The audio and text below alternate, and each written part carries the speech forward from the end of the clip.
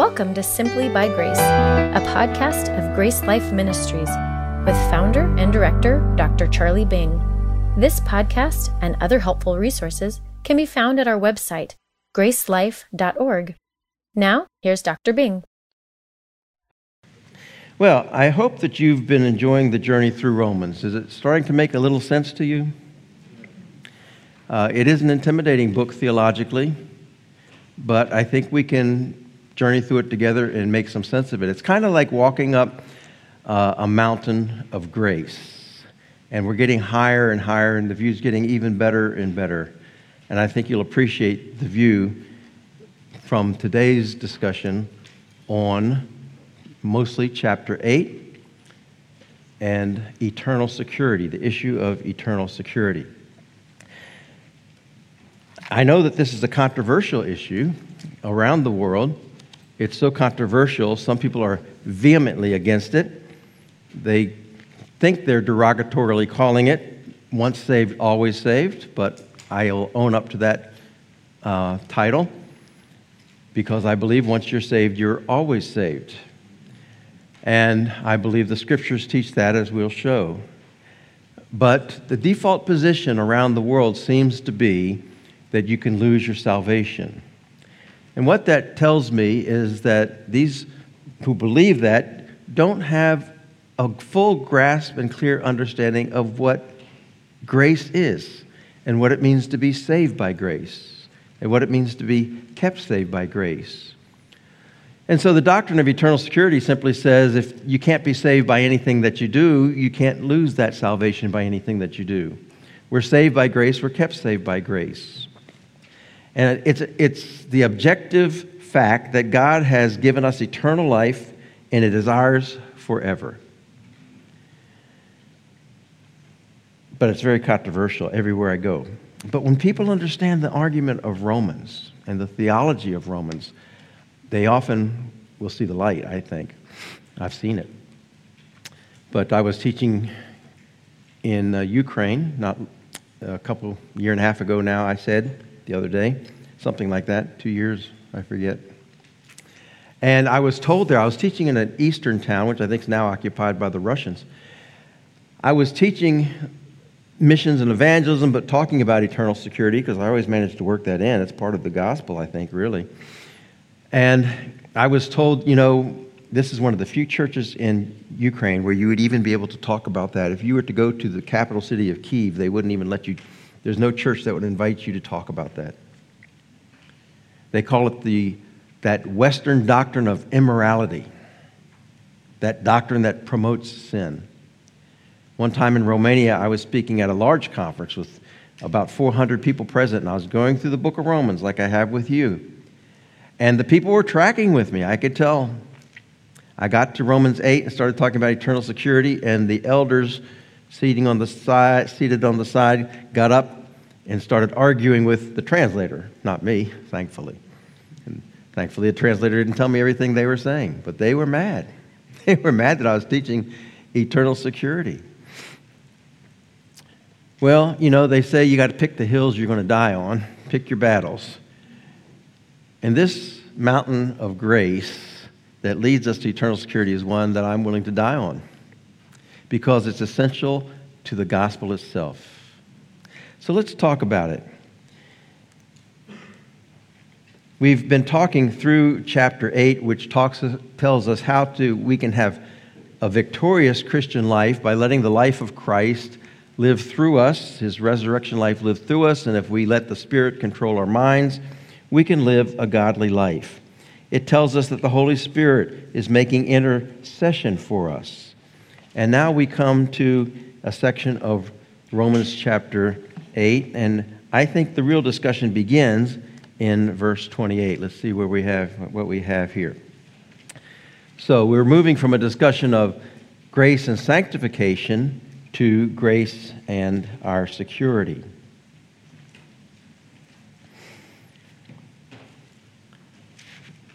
So how far does grace go? Well, we've read in chapter 5 that where sin abounded, grace abounded more. And that leads to the objection that everyone who opposes eternal security seems to pipe up with, which is, does that mean that we can go on sinning? We're not under the law. We have no restrictions. We're under grace, etc. And Paul answers that there, absolutely not. And then he tells us how we are sanctified not by trying harder, but by trusting more. And that the Christian life is based on what God has done for us. That's grace. Just like salvation is also based on grace. So this controversy about eternal security, I want to take a little introductory time to talk about why is it that it's so controversial, why I think it's so controversial, and why some people don't believe in eternal security. And the first reason we've already mentioned is that they say it encourages sin, even though Paul answers that very clearly in chapter 6. And then some people say, well, it wouldn't be fair. Eternal security is not fair because you have two people, two Christians, and one lives a godly life and is faithful all of his life, and he goes to heaven. The other is a believer who's believed in Jesus Christ as Savior, but lives a carnal life, a sinful life, and he also goes to heaven? That's just not fair, they would argue. And then there are those who like to point to different Bible verses that say, well, you can lose your salvation. What about this verse? What about this verse? You've fallen from grace. There's so many different verses they would point to. If you continue, etc. And what I found that is convenient to do, or most helpful to do, is not to answer verse for verse, like tit for tat, but instead to help them to see different categories where those verses would fit in. So even with those verses, you can put them into some categories, like, for example, the verses that speak about God's discipline. Hebrews 12 says that God chastises those whom he loves. There are times when God spanks us because, like a good parent, he doesn't let his children run wild. And so he will discipline us. And some of those verses, I think, are misinterpreted to mean that God will send us to hell. How do you know when God's spanking you? Somebody asked me the other day. You just know. It's the best I can do with it. Bad things do happen to good people, and it may not be God's discipline. But if it's God's discipline, I think you will know. And if you're not sure, ask God about it, and I think he will let you know. So there are those who say that it could be, they look at some verses about losing rewards, and they say that's losing salvation. They may point to a verse like 1 Corinthians chapter 3, where the fire burns up the wood, hay, and straw, or John chapter 15, especially verse 6, I think it is, that talks about the branches that are burned, and then the book of Hebrews with all the warning passages that have the mention of fire only a couple times, but they say that points to the threat of hell or losing salvation. But I think that they don't understand this category of eternal rewards. And that's why this category of eternal rewards in the judgment seat of Christ is such an important teaching in the church. It shows us that we as Christians are responsible to live a godly life, and there are consequences if we don't. But the consequence is not that we lose our salvation, it's that we lose our reward. After all, 1 Corinthians chapter 3 talks about those whose works are burned up, but also the gold, silver, and precious stones that pass through the fire. But speaking of the ones whose works are burned up, it says, he will be saved, yet so as through fire. He will be saved, but so as through fire. I picture a man running out of his house in the middle of the night, his house is on fire, and he's in his undershorts. That's all he's got. He made it, though. He's saved. There's going to be people in heaven smelling like secondhand smoke. Their eyebrows are going to be singed. But they made it. And then some of those passages could speak of physical death, as was already mentioned by Jeff. That there are those who abuse the Lord's Supper, and because of that, some of them were ill and some of them have fallen asleep, a euphemism for death. God took good believers who just abused the Lord's Supper to death, maybe like Ananias and Sapphira in Acts chapter 5. And there is a sin unto death. James 5, 1 John 5. So we have those categories, and I think if people understood those categories, it would answer a lot of the objections about these different verses. Why do some people believe in eternal security? In a word, it's grace. If we understand that grace is totally free, unconditional, and unmerited, then how can we go back to a system where we must say we have to do certain things or not do certain things in order to deserve our eternal salvation? So in a word, it's grace. Grace teaches us not to sin. And that's what we saw in Romans chapter 6. He even says that there are consequences there when we do sin. And then Titus chapter 2, 11 through 14 says, the grace of God has appeared to all men, teaching us that denying ungodliness and worldliness, we should live a righteous and godly life, paraphrase. Teaches us. The word teach there is the word for training. It's the word from which we get the word pedagogy. We don't learn and then the grace of God appears. The grace of God appears and then it teaches. Jesus catches his fish and then he cleans them. He doesn't clean fish before he catches them. So grace captures us and cleans us up. That's what Titus 2, 11 through 14 is saying. We have a new power. We have a new motivation now. And that motivation, I think, really comes out in chapter 12, which we're going to get to and talk about. But it motivates us to live for God. Living the Christian life, a godly Christian life, is the way we say thank you to God for all that he's done for us. The Christian life should be a big thank you to God. And grace is never fair. That answers the objection that grace is unfair. What about the sinner who lives, a Christian who lives a carnal, sinful life and yet goes to heaven? It's just not fair.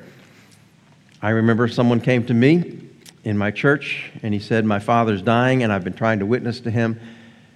And he says, I've ignored God all of my life. His father said, I've ignored God all my life and done what I wanted to. I've lived a sinful life. It wouldn't be fair for me now on my deathbed to ask God to forgive me. And I said, tell him about the thief on the cross, right? Was it fair for Jesus to say to the thief on the cross, today you will be with me in paradise, when this man had lived whatever kind of life he did to deserve death, the worst kind of death the Romans could meter out, death on a cross? And then grace covers all of our sin. As we've been saying in Romans chapter 5, where sin abounded, grace abounded more. We cannot out-sin God's grace. So how much sin is covered? Well,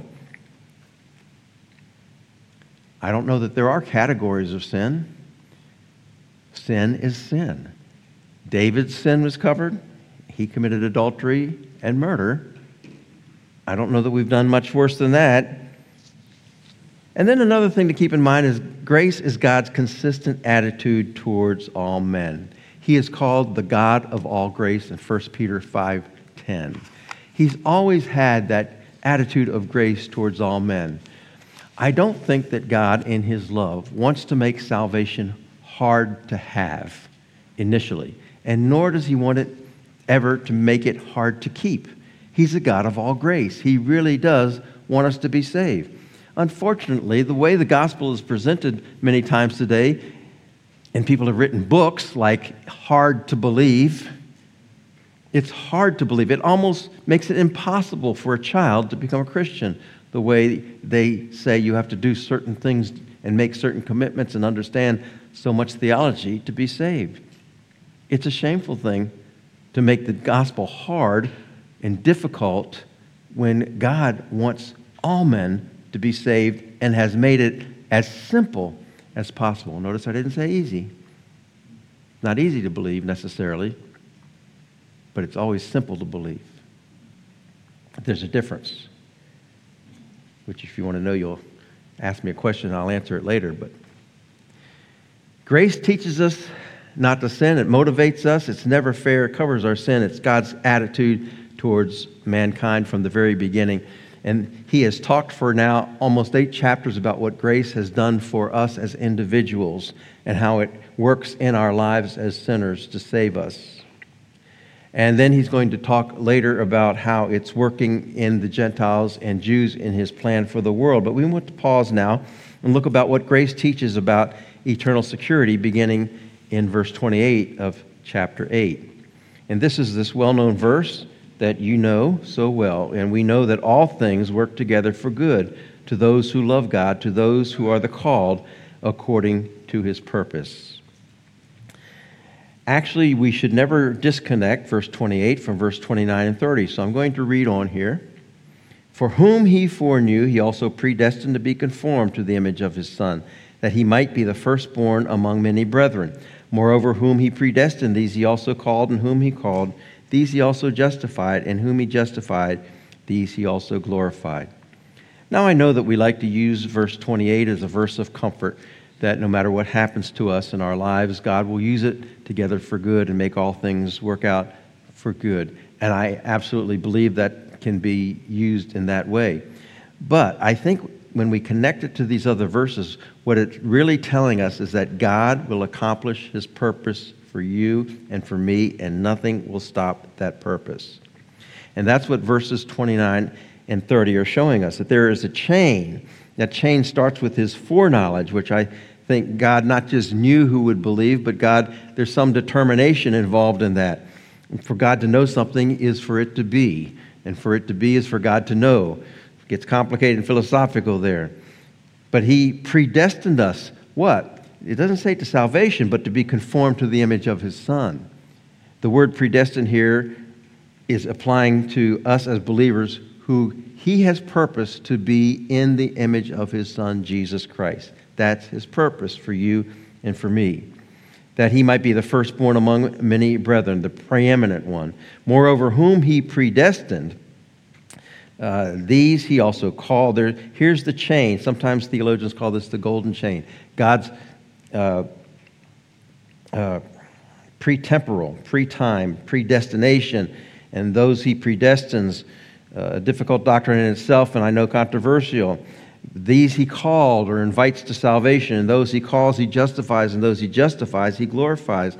So we have a chain here beginning from our perspective before time until the end of our lives when we go to be with him or he comes to be with us and we are glorified. But notice the important observation about this is not necessarily what we can get into all kinds of rabbit trails about what it means to be predestined.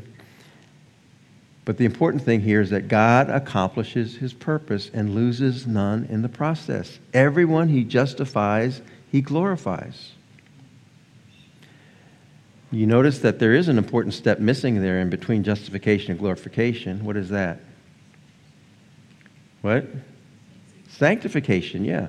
And I think perhaps the reason our sanctification is not guaranteed is because it involves our performance and our cooperation with God. We're justified totally by his grace, glorified totally by his grace. Sanctification, different for each person, depending on how we cooperate with God. It is by grace, but it does depend on our cooperation. So we have this chain here. It's telling us that God is going to accomplish what he purposes in us. And in all the circumstances, no matter what's going on, it will work together for good. So, his purpose for us cannot be broken, is what we want to say here. Right? I'm sorry, we need to back up a slide or two. That's the conclusion. I'm sorry, here we go. God's favor towards us cannot be denied, verses 31 and 32. Paul's marching us up that mountain of grace, and he says, what then shall we say to these things? Now, he asks a series of rhetorical questions. What then shall we say to these things? If God is for us, who can be against us? He who did not spare his own Son, but delivered him up for us all, how shall he not with him also freely give us all things? Well, Paul's like saying, well, this is such tremendous truth. How should we respond? If God is for us, who can be against us? God plus one is a winning team. So who can come against that combination? If he didn't spare his own Son, but delivered him up for us all, won't he give us everything freely to accomplish the purpose he intends for us? You see, the argument goes from the greater to the lesser. If God gives us the greatest thing, his Son, isn't he going to give us every other little thing that we need to get to where he wants us to be, glorified, fully in Christ's image? You see, when I was in the United States, I was told that the ministry here would pay for our tickets to fly to New Zealand. And so they were paid for. All we had to do was get on the plane. And by the way, they didn't tell us we had to bring our sneakers to get out and push. They never asked us to flap. They just said, sit back and enjoy your flight. It was paid for. It was done. That was a lot of money to fly two people. Thank you so much to New Zealand. And by the way, that might merit your financial support to this ministry. But if the ministry is going to pay for us that large price to come here, wouldn't we expect someone to meet us at the airport? Well, of course. And so Tori and Sue were there at 5:30 in the morning to wait for us. And we didn't get there till midnight, but they were there at 5:30 in the morning. Didn't get the message the flight had been delayed 3 times. Sorry. God bless you. And didn't he provide transportation to our next stop and our next stop? Of course. Because he had a purpose in mind. The ministry had a purpose in mind for us, and that purpose, they weren't going to give us the large gift unless they would also give us everything else it took to accomplish that purpose. Jesus gave his son, and he would waste the death of his son if he didn't give us everything else we needed to complete his purpose for us. And so when we were saved, we were not put on probation to see how we would do on our own. He promised the whole package. Those that he justified, he also glorified. So God's purpose for us cannot be denied. And then in verse 33, he asks another question: who shall bring a charge against God's elect? It is God who justifies. We've talked about the term justified and how it means declared, in a legal sense, declared righteous before God. And if God, the judge of the universe, declares us righteous in his eyes, who can bring a charge against us that's going to stand against his verdict? The implied answer is there is no one who can do such a thing. Once God declares us innocent in his eyes, or not guilty in his eyes, or righteous in his eyes, in the eyes of his justice, then we are no longer under a penalty for our crime of sin. We have this wonderful story coming from the United States about O.J. Simpson and how he was accused of murdering his wife. Sorry that you had to hear about that, if you remember, some years ago. And so it went into a long involved trial with tremendous media coverage, and the bottom line was all the evidence pointed to him murdering his wife, but he was acquitted of the crime. Later he was sued civilly, and they won the civil suit against him. But in the criminal court of law, he was acquitted, which meant in America, which we have a principle called no double jeopardy, he could not be charged again for that crime. He turns around and he writes a book, If I Did It, where he describes in detail how he probably did it. But even with that as evidence, he could not be accused again of that same crime because he had been justified in the eyes of the law once and for all. And then in verse 34, Christ's intercession for us cannot be reversed. He says, who is he who condemns? It is Christ who died, and furthermore is also risen, who is even at the right hand of God, who makes intercession for us. So, who can condemn us? Jesus is our intercessor, and that is a word from the courtroom also, meaning our defense lawyer. Jesus is defending us before the Father, so that when Satan accuses us, as he did before God with Job, when Satan accuses us and says, you see what Charlie did? Jesus is there at the right hand of the Father, said, Father, I got that covered. That was on me on the cross. Satan can bring no accusation against those who believe in him that will stand up in God's universe of justice, because that price has been paid. God has been propitiated, remember, for all of our sins. That's good news, my friends. Christ's intercession for us cannot be effective. And then Christ's love for us cannot be separated from us. Now, in this section, beginning in verse 35, Paul goes into some very eloquent language, searching as deeply and eloquently as he can for anything, anywhere, any person, anyone, anywhere, any power that can separate us from the love of God. He says, who shall separate us from the love of Christ? Again, a rhetorical question, but he's going to answer. Shall tribulation or distress or persecution or famine or nakedness or peril or sword? As it is written, for your sake we're killed all day long. We are accounted as sheep for the slaughter. Who can separate us from, look what he lists, persecution. You think a Christian who's being persecuted, who's being locked in a cell for months at a time, half starved, and then maybe even killed for his faith, might just think that, God, you don't love me, you've given up on me? A Christian going through famine who doesn't even have enough food to eat, do you think he might say, God, didn't you promise to take care of all my needs? Have you given up on me? Someone who's naked, not even enough clothes to wear, or constantly in peril or sword or under the threat of death. Do you think there are Christians like that all over the world today? Today there are more martyrs than any time in history. More Christian martyrs than any time in history. I personally know people in Myanmar, so I keep track of things going on there. They're bombing Christian villages, killing people. Northern Nigeria, you hear what's going on there. The Muslims and the Fulani tribe killing pastors and Christians. In Sudan as well. I mean, we could go on and on. North Korea's the worst. Afghanistan, second, I think. China's probably rated third. India, certain parts of India.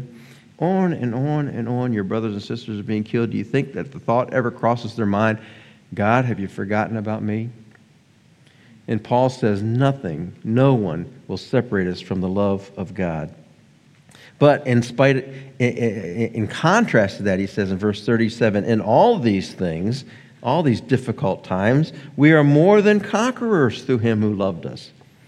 We're not just surviving, we're thriving in the midst of persecution because of God's love. Testimony after testimony that comes out of such persecuted peoples is that they've never felt closer to God than when they spent that time in prison or when their life was threatened. You almost want to envy them. For I am persuaded that neither death nor life, that about covers it, doesn't it?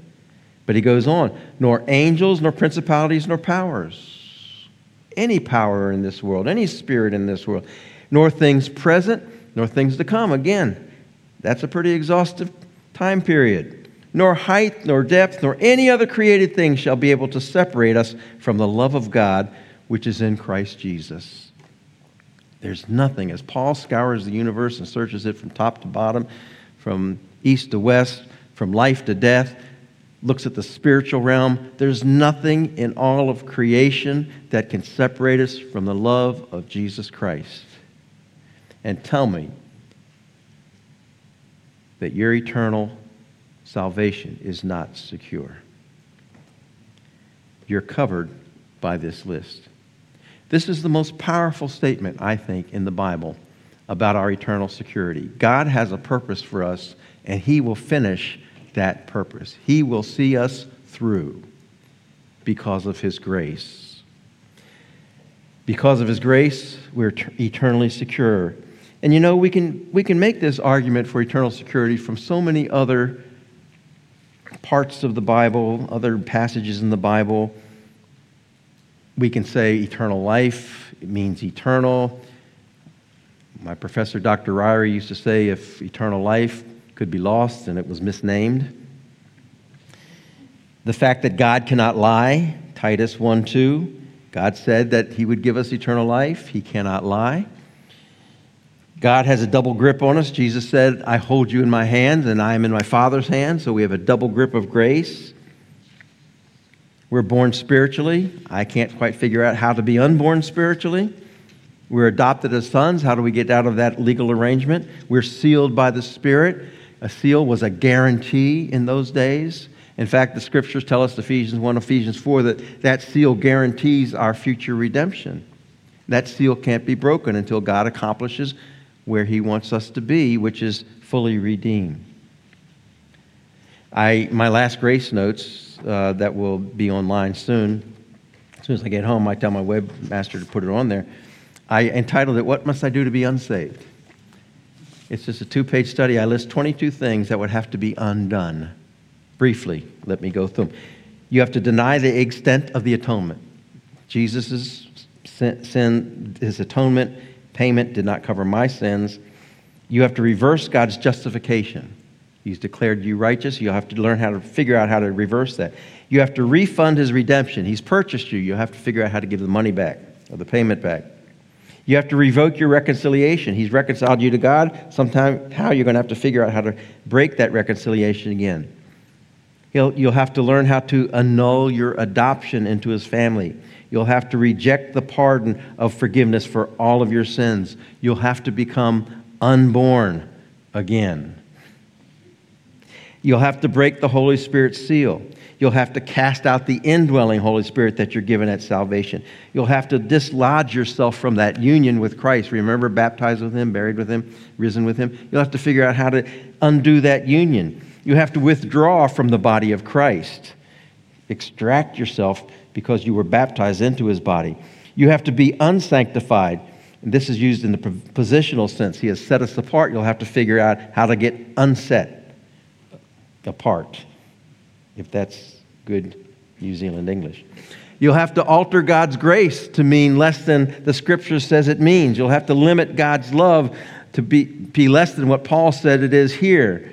You'll have to override God's ultimate purpose for you that Paul has just explained, is that we would be conformed to the image of Christ and nothing will get in the way. You'll have to loosen his divine double grip where Jesus has us and God has him. You'll have to make God a liar who promised us eternal life. You'll have to renounce your heavenly citizenship.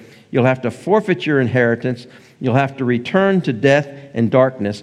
You'll have to revoke all the Old Testament covenants that anticipated our salvation as the seed of Abraham through his seed, Jesus Christ.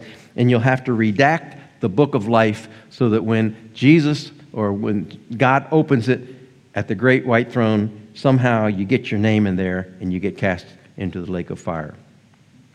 I don't know how to edit what God has written.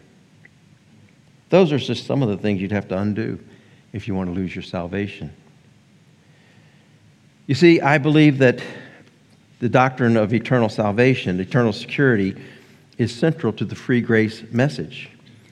If God saves us freely by his grace, and our grace has nothing to do with our works or our merit, then how can we lose it by something that we do?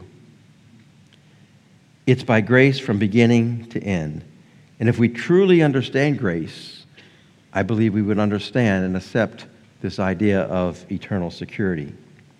It's a major motivation for godly living because it gives us security so that we don't have to keep looking back wondering if we're saved or if we just lost our salvation. That's a terrible way to live.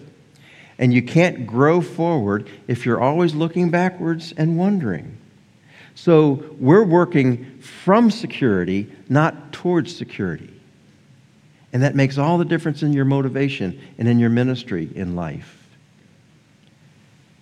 Believe me, I've talked to people, so many people all over the world. They're ministering in fear. They're living in fear day by day.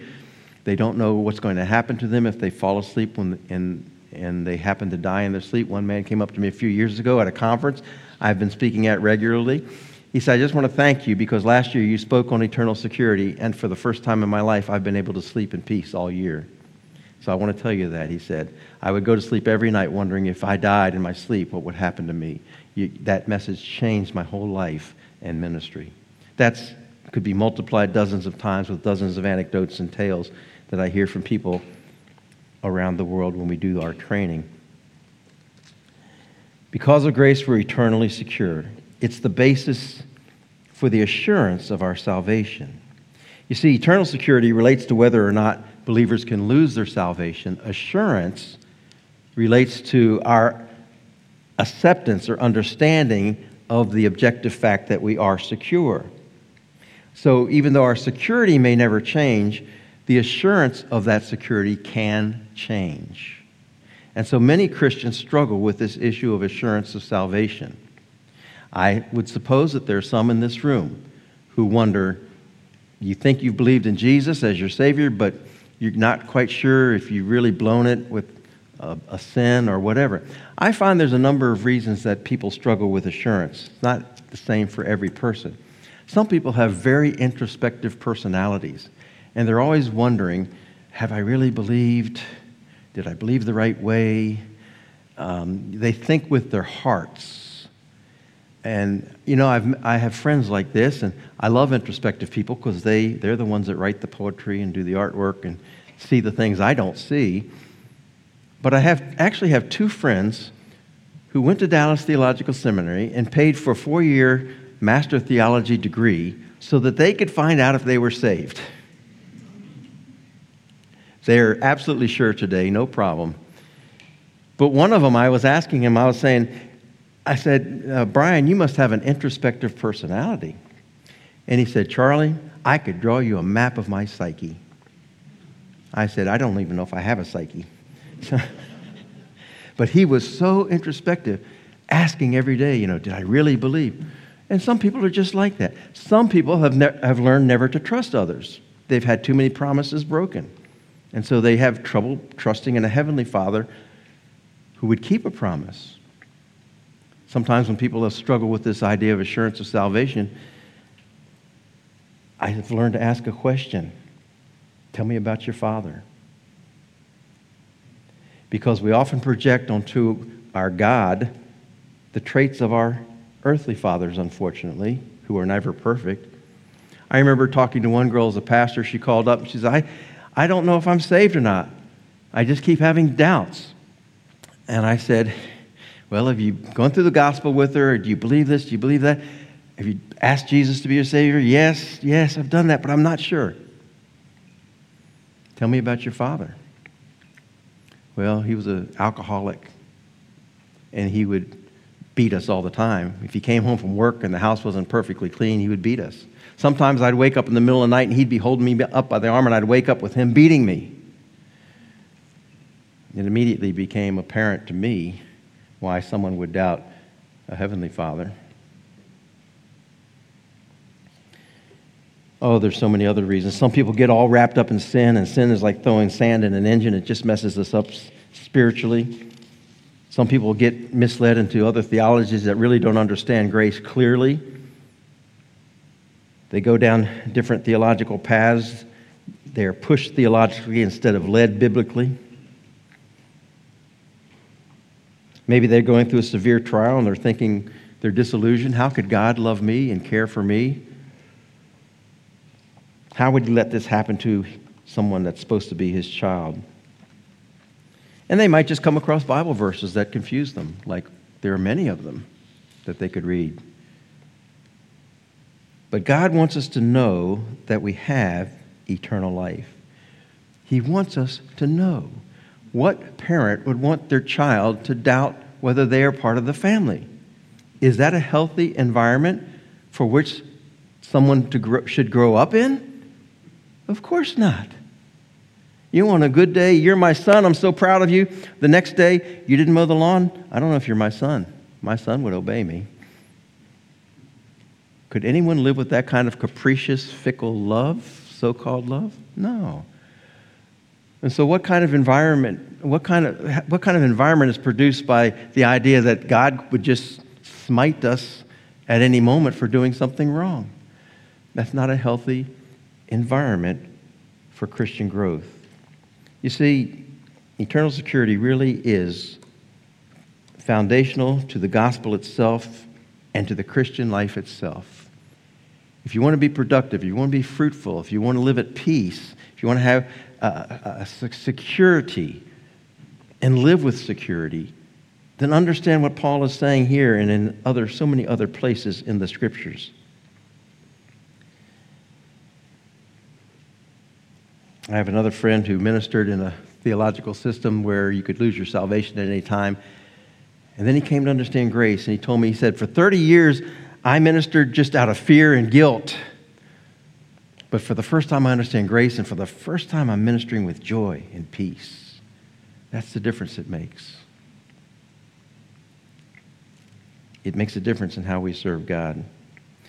The Golden Gate Bridge is kind of an icon, built in America in 1937 at the cost of $77 million over the San Francisco Bay with its rushing waters and high winds. It was a difficult project to build, a first suspension bridge like that in America. And what they found is that 23 people fell to their deaths building that bridge until someone came up with the idea, let's build a safety net under there so that if someone falls, the net will catch them. And they built it for only $10,000. And guess what?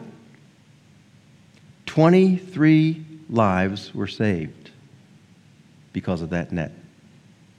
Well, that's kind of what they were hoping for. But something else happened that they didn't expect. The work proceeded 25% faster. You see, if we understand that God gives us room to grow, He even gives us room to fail, He gives us room to sin, but He'll never kick us out of the family. We can live a prosperous life. We can serve God with joy and peace and security. Now, not everybody has that security. It's kind of pandemic around the world, I find, and every place I go, even in the best churches, I find there are people who doubt their salvation, and they have reasons for that. I would like to just take a moment to pause and pray with you. And so I'm going to ask everybody to bow your heads and give your neighbor privacy by just closing your eyes and bowing your heads. Because perhaps you're here today and you've wondered what would happen if you were to die in your sleep tonight, or you feel like you've blown it and you think God might have given up with you. But you understand the gospel now. You understand grace now. And I don't want anyone to leave this room today and live with that doubt. And so you would say today, Jesus, I'm going to believe you that my salvation is by grace and grace alone, not by my works or merit, nothing I deserve. And I'm trusting you from this moment forward. And just so that you understand that what I have said is clear, if that is your heart's prayer right now, would you just stick your hand up real quick so I can see it and I know that I've been clear with you? Thank you. 1, 2, yes. Another one. Good. Praise the Lord. Anyone else? You've got a lot of company. 6, 7. Anyone else? 8. Yeah. Wonderful. Beautiful. You're going to leave today and never doubt God's word again. You're going to be secure forever. And tell someone, tell your pastor, tell your elders, talk to somebody about this and let them rejoice with you. And Father, I just want to thank you that you have spoken so clearly to us to give us this secure relationship with you, that you will never, ever let anything come between us and your love. As unbelievably, wonderfully true as that is, we accept it. And we thank you in Jesus' name. Amen. Thank you for listening. For more resources, or to help spread the message of God's life-changing grace, visit our website at gracelife.org. We'd love to hear from you. Send us a message at simplybygrace@gracelife.org. See you next time.